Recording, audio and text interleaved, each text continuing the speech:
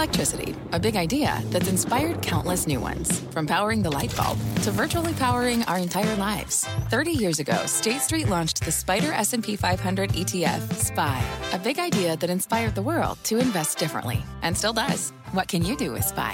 Before investing, consider the fund's investment objectives, risks, charges, and expenses. Visit ssga.com for a prospectus containing this and other information. Read it carefully before investing. SPY is subject to risks similar to those of stocks. All ETFs are subject to risk, including possible loss of principal. Alps Distributors, Inc. Distributor.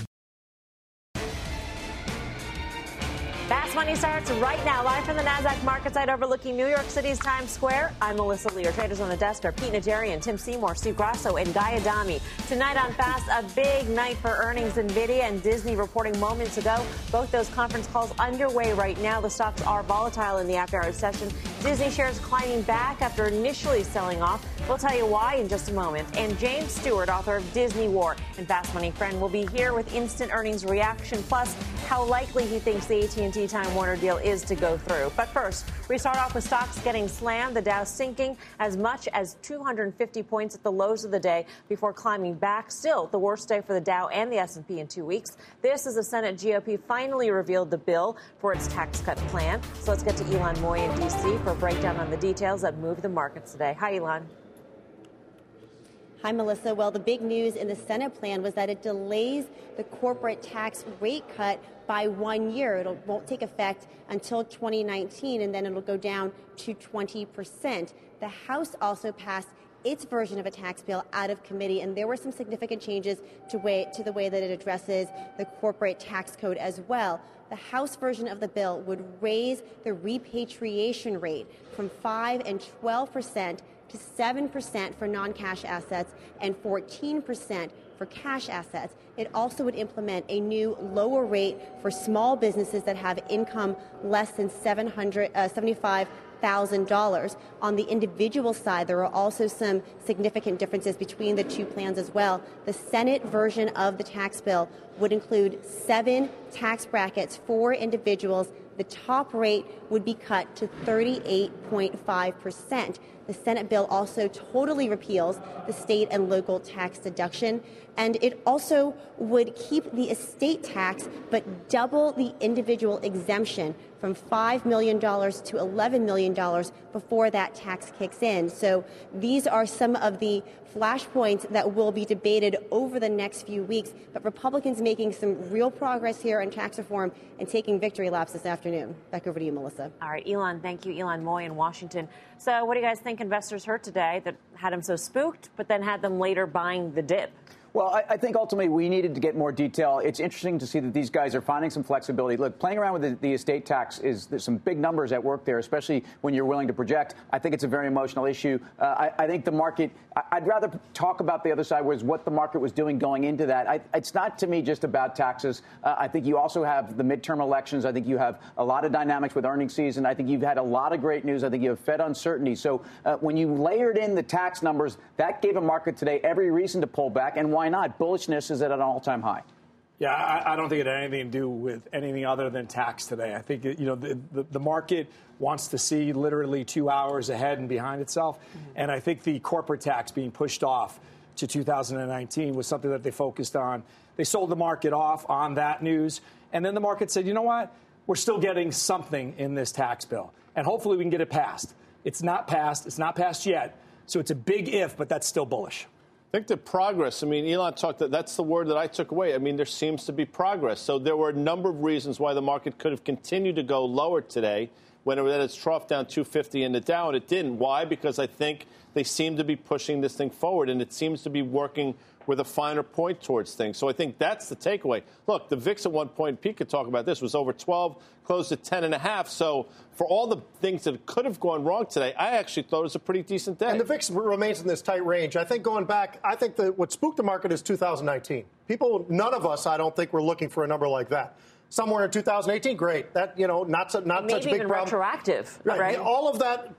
But I think what happened is, as we're down 240, 250, people started saying, okay, now what? So now it's back to the facts and fundamentals. Well, the facts and fundamentals of what's happened so far in the earnings season is we've got global growth. We've got a lower dollar. We've got money that's being spent by companies for the future. Mm-hmm. There's all of the positives that we're hearing. And we see this earnings season, which for the most part has been pretty spectacular, in my opinion. across the board, industrials, financials, housing, you name it, that's been strong. So from the facts point of view, people probably were looking at certain names saying, you know what, I'll buy that. But so are you ready to buy the fact that they get something through? And I'm not saying tomorrow, but the point is you are talking about as someone who says they're going to get something done and the market's going to be fine. The other stuff you mentioned is very important, but Steve's saying the market was struggling with taxes. Yeah. Do you think that this is a buy? I think if they're getting punished enough, it's a buy. I don't know that we saw enough punishment in the market today. Yeah. When we were down 1%. Right. Now that's a down day. 3 or 4 or 5% would be.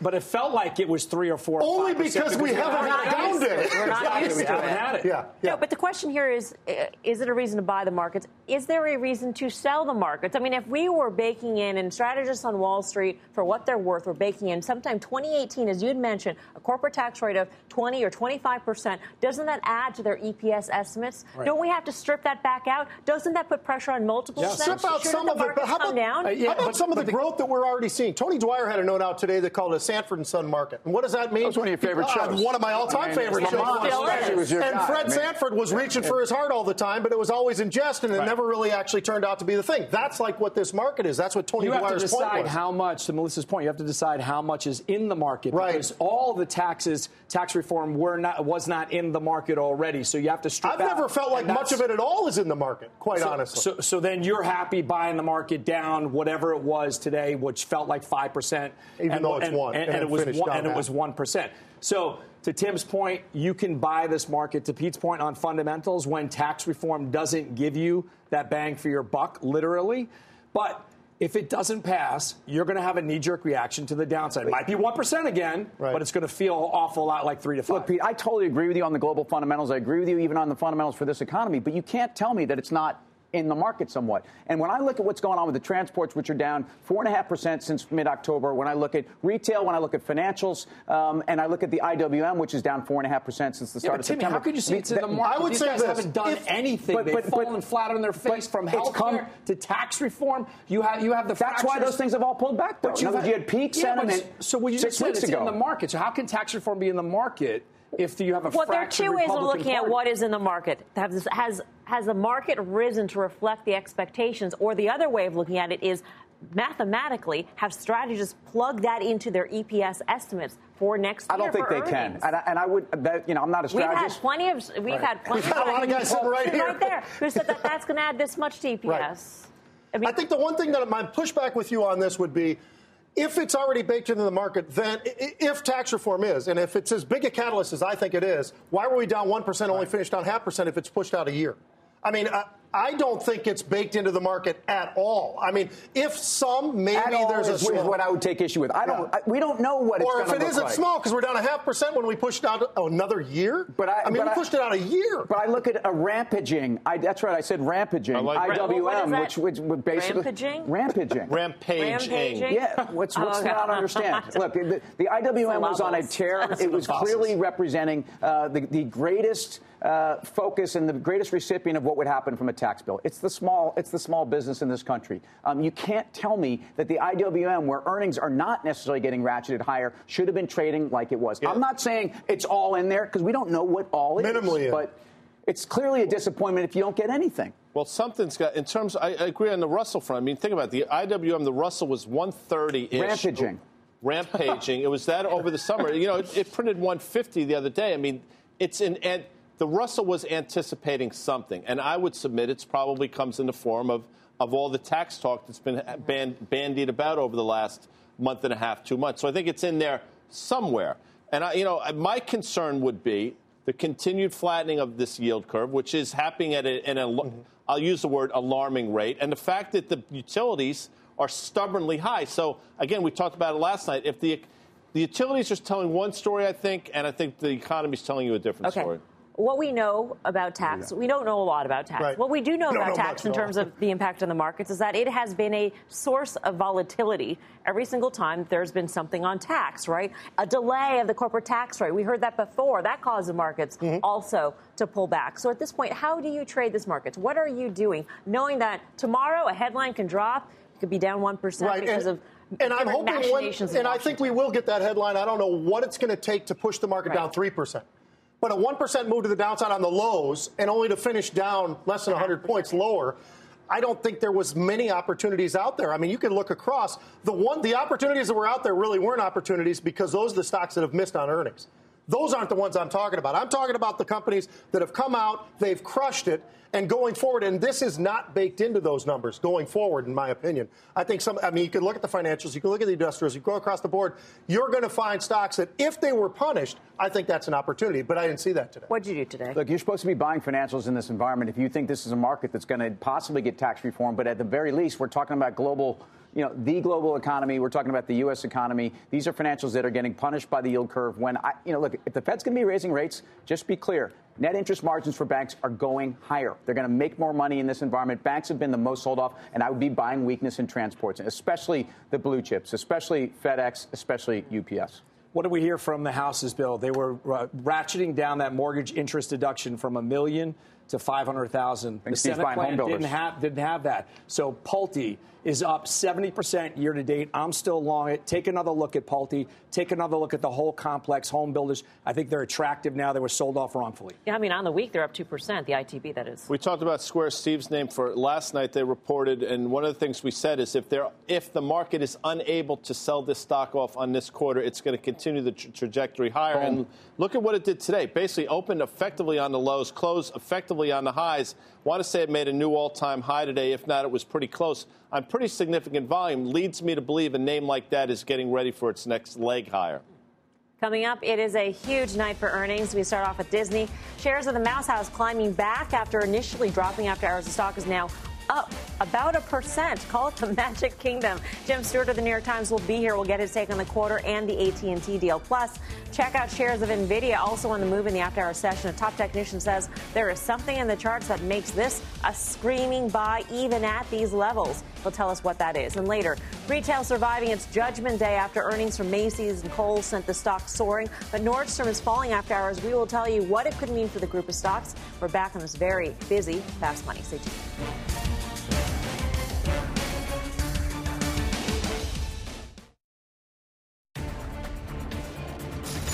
Welcome back to Fast Money. NVIDIA shares higher after its earnings report. Let's get to Josh Lipton in San Francisco for the details. Hi, Josh.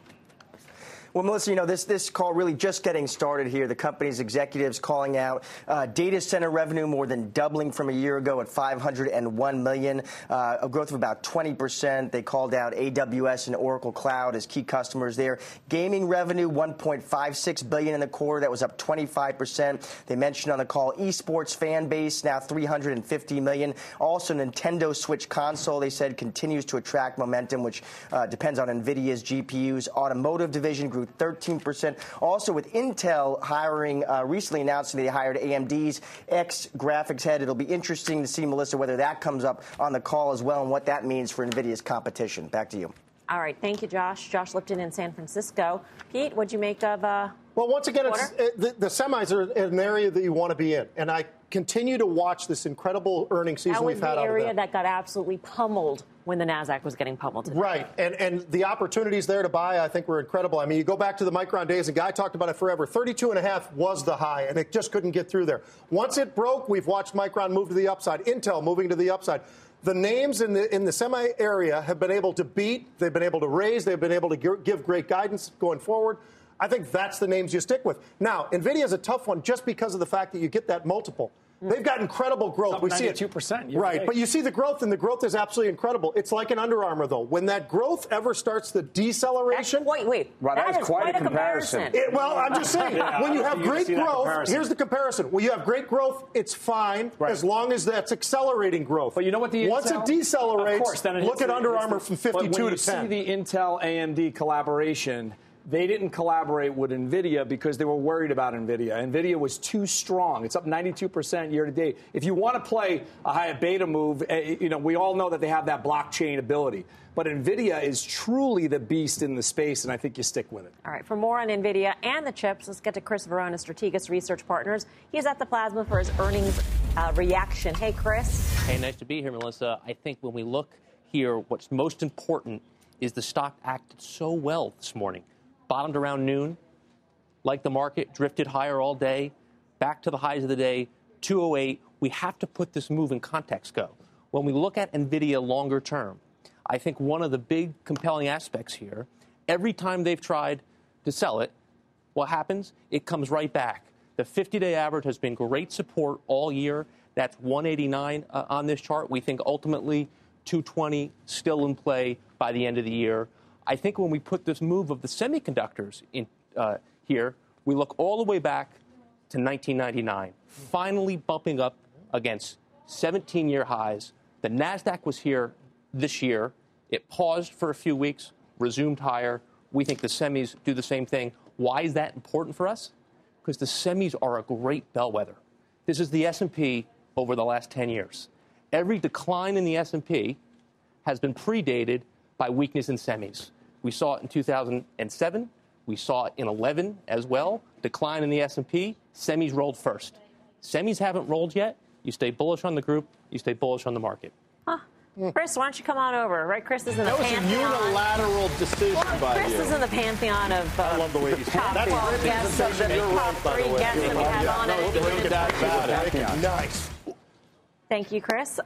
So Pete made quite a daring comparison between NVIDIA and Under Armour. And I'm wondering if, from a technical standpoint, there is any validity to this comparison. I don't see it, Pete. I hate to break it to you. Under Armour, we know, has been on the softer side here. But what I do think you said is absolutely right. When we look at market action around the world, it's not about tax reform, right? Why are Japanese stocks at 25-year highs? Why is Hong Kong at 10-year highs? That has nothing to do with what's going on here. Right. It's about global growth. And, Tim, I think you're right on about banks here as well.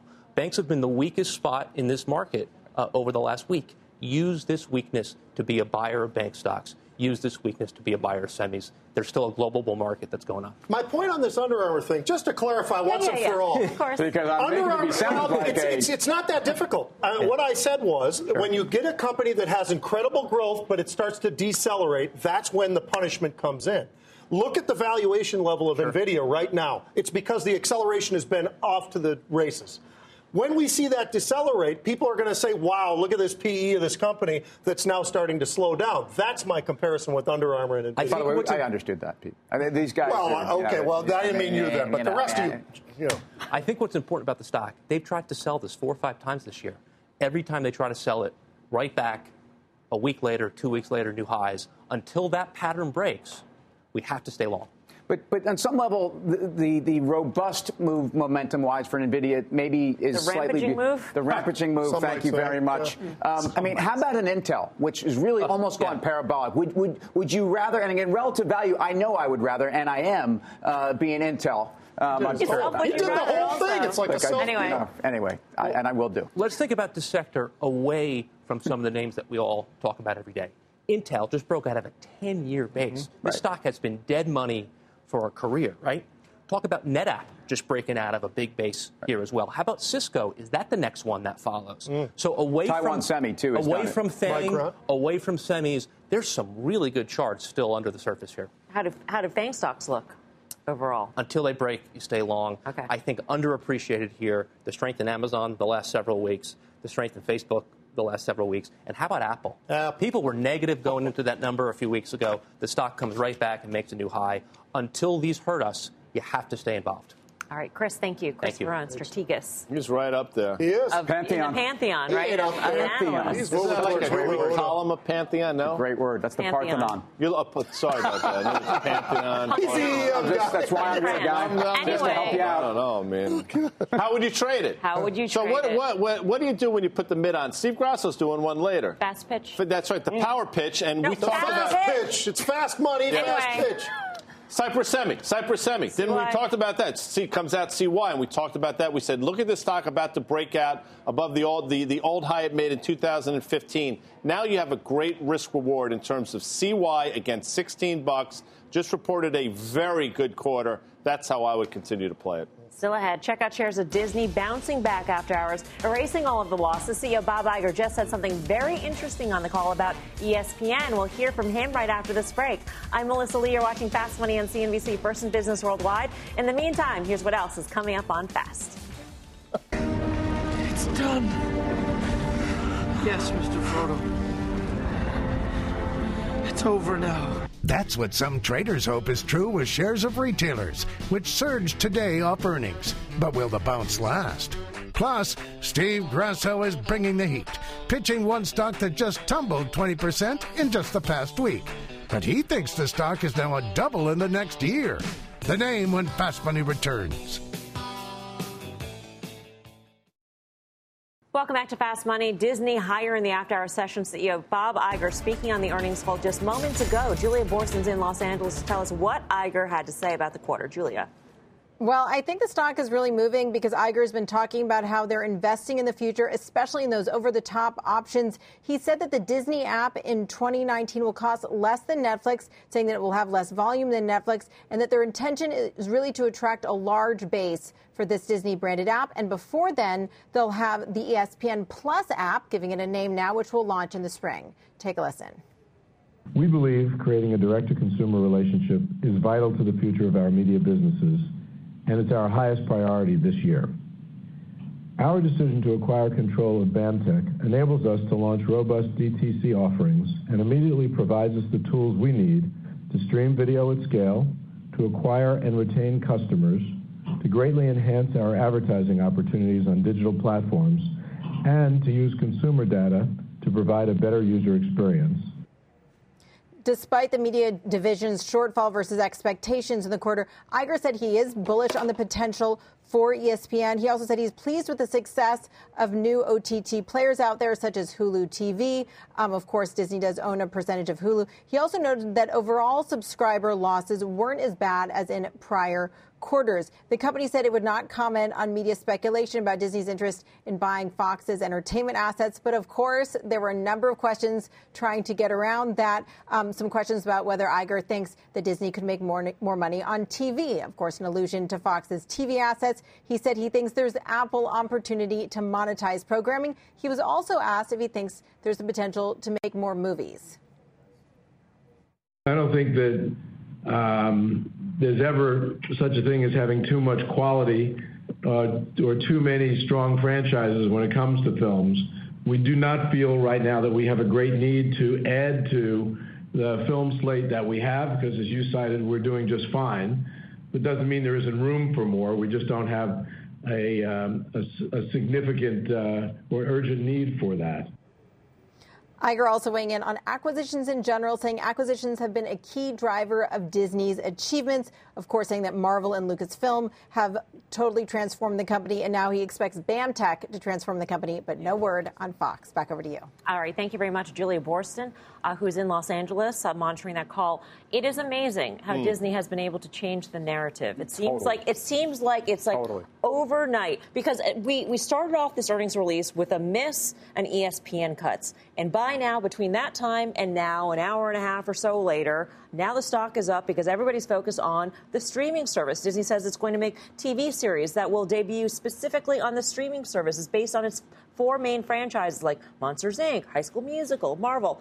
Stock is up. Which is why he's probably one of the best. If not, he's one of the top. We play the game top in the top 10. I have three in the pantheon of CEOs. But I'll say this: early 2016, Disney was trading $95. They reported a quarter that was miserable. Stock was trading 92.5 in the after hours. He came on the call before we left the show that night. It was a $97 stock. Was off to the races. This is the exact same thing. Why? They missed, folks. They missed on EPS and they missed on revenues. And this is not the first time, but he changed the narrative. That's exactly right. He said what people want to hear. So I'm not suggesting it should be off to the races from here, but that's why he is the guy that he is. Look, the Fox deal, whether it happens or not, showed that he's ready to do something very aggressive, and this is a company that could pull it off and could integrate it. Also, when you start talking about your streaming service and you say you're going to price it substantially cheaper than Netflix, that's what it says on the tape right now. That is something that, to me, not only should make Netflix very scared, but it should be very bullish for people that want to believe these guys are going to get into the distribution. They will have all the content they need. They just signed a new deal, a trilogy deal on Star Wars. I mean, they are ready to roll, and this, to me, it's about the multiple you want to pay, and I think you probably are paying a bigger multiple tomorrow, as Mel said, than you were yesterday. You mentioned Netflix, so excuse me, would you rather Disney or Netflix here? It's interesting. I think that Netflix is going to take weakness on the chin, and I think that they should not, because we're talking about a deal that's going to be happening potentially 2019. There's a lot of runway. There's a lot of green between now and then. And when you talk about how much cheaper it's going to be, it's very Amazonian of them to start pricing everybody out. I would not believe it's going to be as cheap as they're saying it's going to be. But again, you say it's not happening in 2019. Markets don't wait around until 2019. Too far out. You want to talk about what's in the market, what's out of the market. There's no way you price it in. There's a lot of hurdles they have to overcome. And analysts are projecting earnings out to 2025. If they price it, that doesn't mean they're right. If they price it so much of a decrease over Netflix, then people are just going to buy both.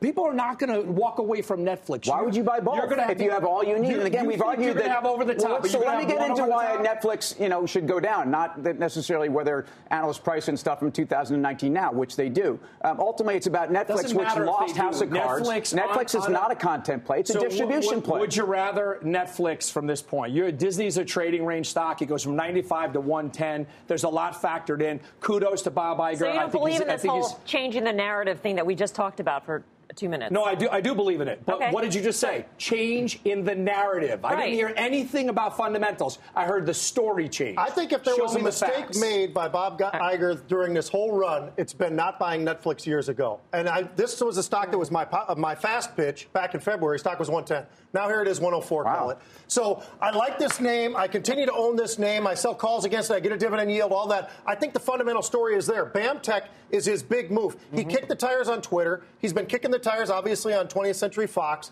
I think the Fox thing actually makes the most sense. Gets him involved with Hulu, and that actually starts to give him an opportunity going forward. The streaming world is where they have lagged. That's where they need to grow. But why can't ESPN Plus be its own animal? Oh, it can be. And it will be. There's no doubt about it. No, I'm not arguing against that. I'm just saying he's late. He's late, and the Netflix should have been the buy. Let's get more on Disney's quarter and bring in New York Times columnist, Pulitzer Prize winner, Fast Money BFF, Jim Stewart. Great to have you with us. What's your take on what's going on in the quarter? Well, I was fascinated by the earnings that immediately they plunged, went off a cliff, and then as Iger starts talking, it goes up, up, up, up. So you have to really attribute that to his persuasive skills. And I think you're absolutely right. He is changing the narrative. He wants to be seen as a Netflix. He wants Netflix multiple. He wants to be seen as an Amazon. He wants to be given the time. I mean, investors are given Amazon forever to produce giant earnings. He's investing in the streaming. He doesn't want you focusing on the quarterly results. Now, looking at those briefly, ESPN, which everybody's looking at, cable networks, not great, but not bad. It's not falling apart. He's got some time to work there. Studio entertainment, really weak, but they didn't put out any movies in the quarter. They had some tough comparisons. The movie business is volatile. It was steady as it goes, but that's not the growth people are looking for. The key is going to be streaming. How big is that addressable market? How much more revenue can they get, and how much more profit by eliminating the middleman and going direct to the consumer? And that, if they can pull that off, it's a pretty big number. Now, I like this idea of pricing low. I mean, to persuade people to add, Netflix is there, Amazon is there, absolutely Disney is late. They know they're late. How do you get onto people's screens? You make it really easy and cheap initially, and then you see if you can get, some price increases out of it. What would you like to see Bob Iger buy, if anything, to make the streaming? Do you think he needs to do any acquisitions to make the streaming service a success? Well, he bought BAMTech, and that is supposed to solve that problem. Studios. In terms of content, again, the Fox deal is fascinating because it's not clear to me how much content is there. He gets some international distribution, probably. He's talking about, should we be doing more movies? Does he need another movie studio? I don't think so. They've got all the facilities there. They're not being fully utilized now. They're doing a strategy of fewer releases, blockbusters.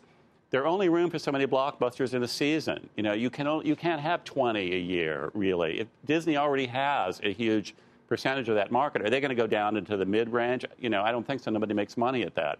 So that doesn't impress me. There are content plays for, like, Marvel.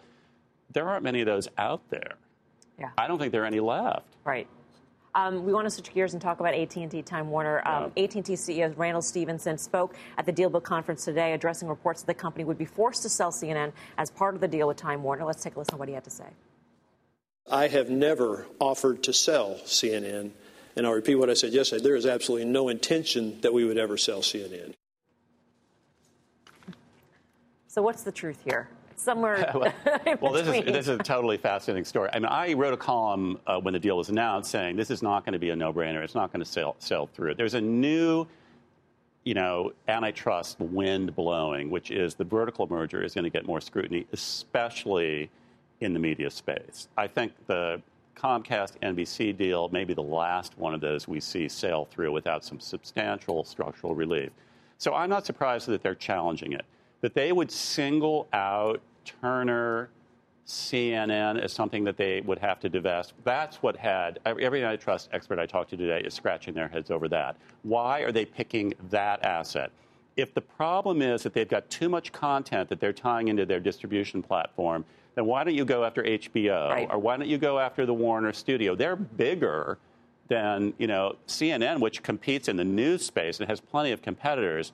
So the elephant in the room, of course, is Trump's, blatant comments about CNN and the idea that if you had to sell them, who is going to buy? A Sinclair Broadcasting or somebody like that? You get it out of the hands of an owner like Time Warner, which has, let CNN do its thing.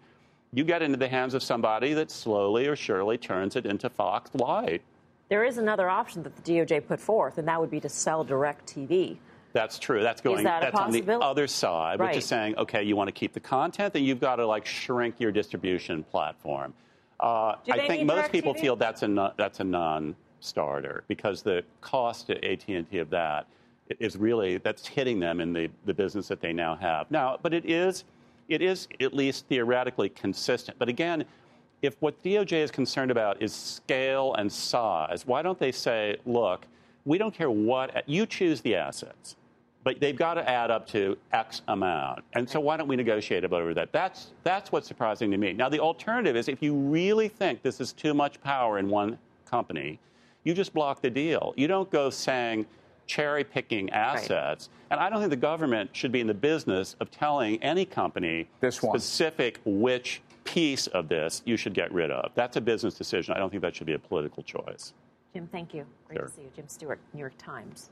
Tim. Yeah, I mean, I think the CNN deal is something that is clearly politically motivated. I do think when you add up to some of the parts in Time Warner, the problem here now is we really don't know what the value of those parts is anymore. You could do this, I think, pre-merger, and I think some of these assets have been impugned by this deal. Bottom line, I think AT&T trading at 5-year lows here is very interesting because there's a lot of upside here, and they've only priced in down. All right, still ahead, check out shares of Nordstrom. Volatile after hours. The stock has been bouncing in and out of negative territory. We'll tell you what's behind this move. Plus, this once hot stock is down 17% this week alone. But Steve Grasso over here says the name is a screaming buy. Dare I say, a double. He'll give us his fast pitch later this hour. Much more Fast Money still ahead.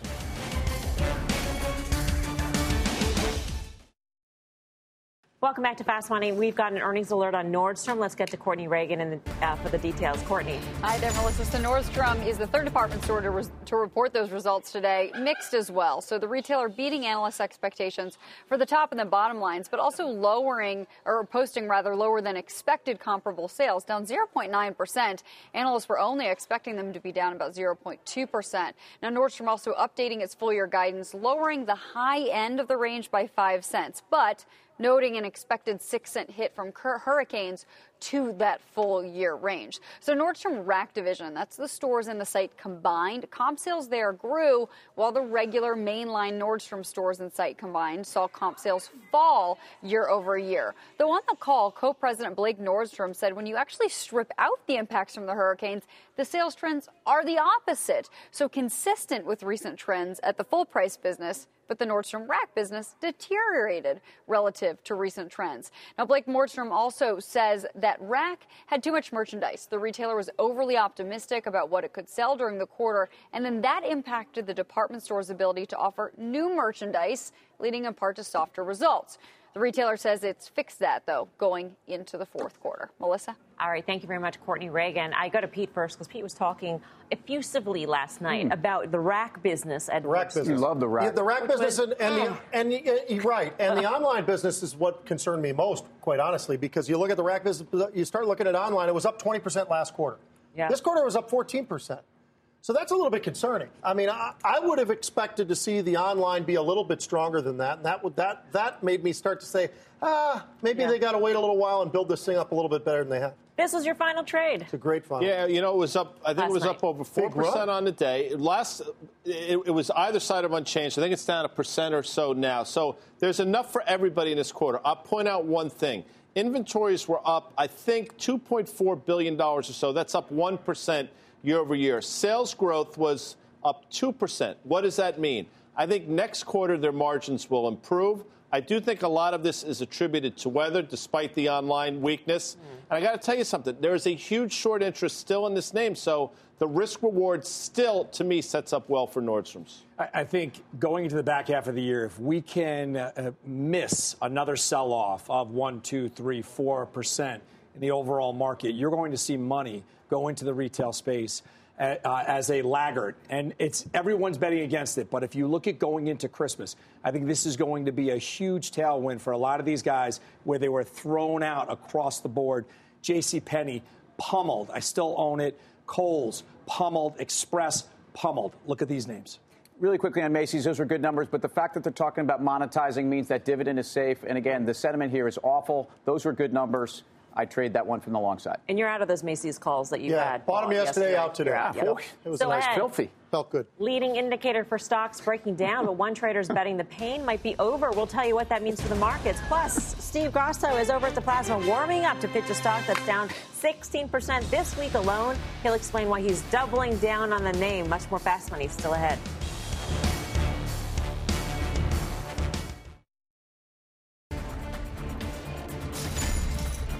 Welcome back to Fast Money. Check out car rental company Hertz soaring more than 9% in the after-hour session on an earnings beat. And if you remember, back in August, our very own Steve Grasso made an extremely bold call on another big rental car company, Avis. This is what he said. I'm holding on to it because I do. When you just asked where's it going, but I think it's how about this? How about this? It's a double from here. It's a double from. All right. We'll mark your words. Wow. Oh, we did mark his words. Since that call, Avis had a strong run, jumping as much as 22% before erasing most of those gains, falling 17% in just the past week. So what now, Steve? First of all, I wasn't aware that we were recording these shows. That's number one. Imagine that. So yeah, let's just take a peek at what we're seeing on the action right now in the stock. So if you look at what we've seen prior to the hurricanes were a huge mess for these rent-a-car companies. And if you look at what's been going on, you had favorable used car pricing. That was leading into the hurricanes, not as a result of the hurricanes. You have favorable fleet costs, so they were lowering their overhead, lowering their costs. And you had favorable pricing trends. Prices were going up. If you look at the price action, this is a stock that came from these levels. This was a double already. It traded up, basically up 105%. Yes, this is a little troubling, but I think the stock got ahead of itself. I'm still long the name. We started talking about this stock on air right in the lower 20s. This is an incredible move. I do expect, you got to remember, Deutsche Bank, JP Morgan, a day after this collapse, said their price targets are 47 and 48, respectively. This stock has a lot of room still to the upside. I remain long it, and if you're looking for some place to have this type of a gain going forward, car is the place to be. Hey, Steve, first of all, it actually has been a really good call, and this pullback is certainly something that, because of that run, you shouldn't be totally surprised by. So, kudos on that. But it gets back to the multiple, and why should you be chasing a stock right now that ultimately, I realize pricing is starting to return to these guys, but to say that these guys could be trading at a multiple of their yesteryear, let alone where I think you think they're going, which is well in excess of that, at a time when the entire industry has been disrupted, is confusing for me. Sure. So let's just break that down. I'll do it backwards. The disruption in the industry, people are worried about Uber. Uber and the rent-a-car companies don't overlap. Uber are quick trips, and the rent-a-car companies have to be in excess of 40 miles. So the market has gotten that wrong. But let's look back here. If you look to November, this is where the pricing mechanism really collapsed. So Tim, the easy comps going forward in the next couple of months are going to be these comps right here. These guys are going to blow it out of the water. I think they were extremely conservative in their depreciation values. You had a mix corporate leisure that hurt them on their margins. You're not going to see that going forward. And I think they kitchen sinked it. That's what we use. That's the term. I think going forward, you're going to see this stock at 40, 50, and 60, and ultimately $70. All right. Let's vote. Buying or selling Steve's pitch? Fast pitch for Avis. Guy, what do you say? Well, the double top at 40 scares me, but the fact that it traded from 40 basically down to 32, held, bouncing on the Hertz thing, leads me to believe Steve's onto something. So I will say car buy. If it breaks 40, which is that old double top, then you're really in business there, folks. Tim? Steve's had a good call. It's had a big pullback. I don't see why you have to chase it here. In fact, I think there's structural issues there. Fleet costs are going higher. I am sorry. I am a seller. All right, split the tie, Pete. What do you say? Split it. I'd be a buyer. I like the pricing. Right. And you know what? I think something that we always have talked about. So the folks at home can see. There you go. And the thing we always talk about, and Steve addressed that, is Uber. And it not being as big a competition as a lot of us like to think that it is. That actually makes a lot of sense. So, Steve, you're on it, baby. All right, 2 buys, 1 sell on the desk. It is your turn to vote now. So are you at home buying Grasso's pitch on Avis? Log on to CNBC Fast Money. Vote in our Twitter poll right now. Right now. Plus, a leading indicator for stocks is breaking down, but one trader is betting the pain might be over. We'll tell you what it is and what it means for the market. Much more Fast Money straight ahead.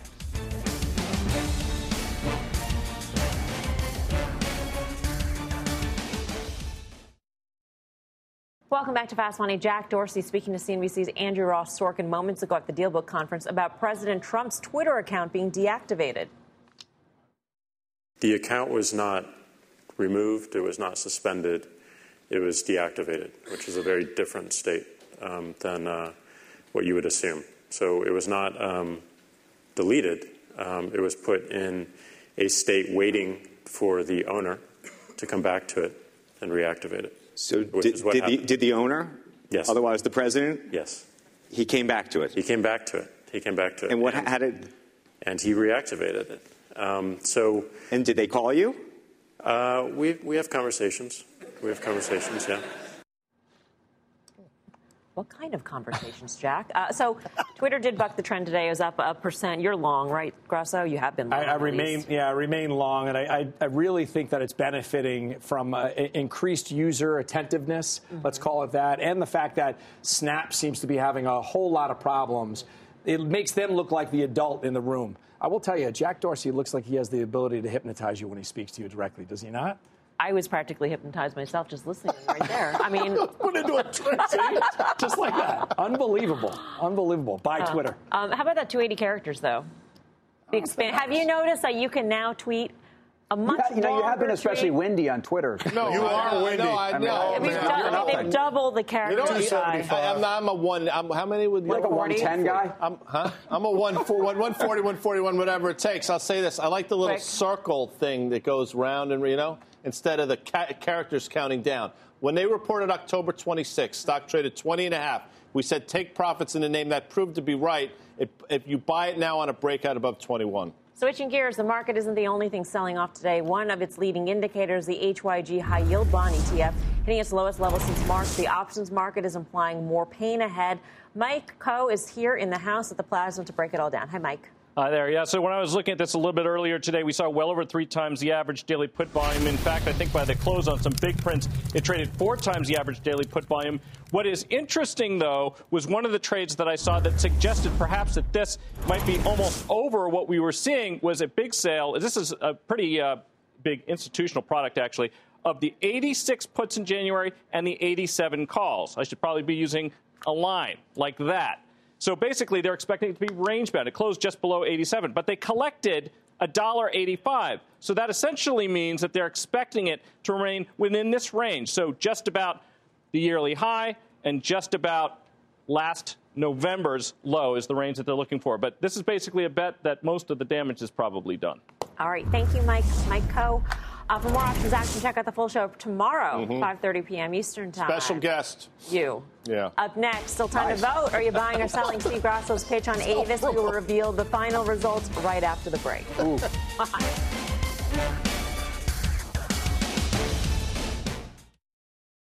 Cue the drum roll. Time to find out whether you out there bought Grasso's pitch for Avis. And you know what I like to do when I'm feeling a little sad and blue? I like to listen to Tony Braxton's Ode to Pain and Sorrow.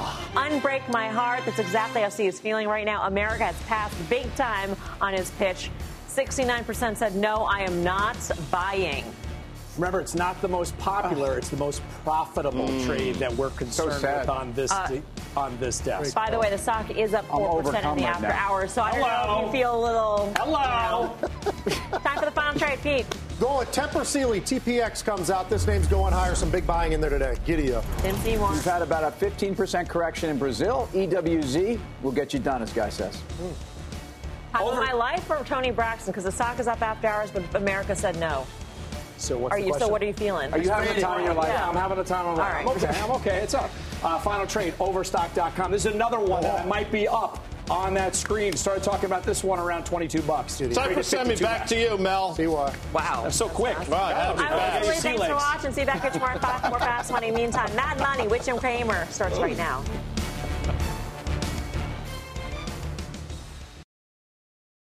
You seek the key.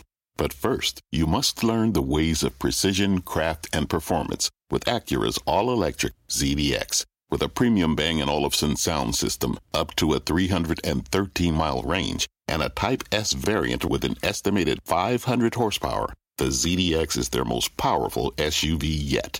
Unlock the energy when you visit Acura.com to order yours today.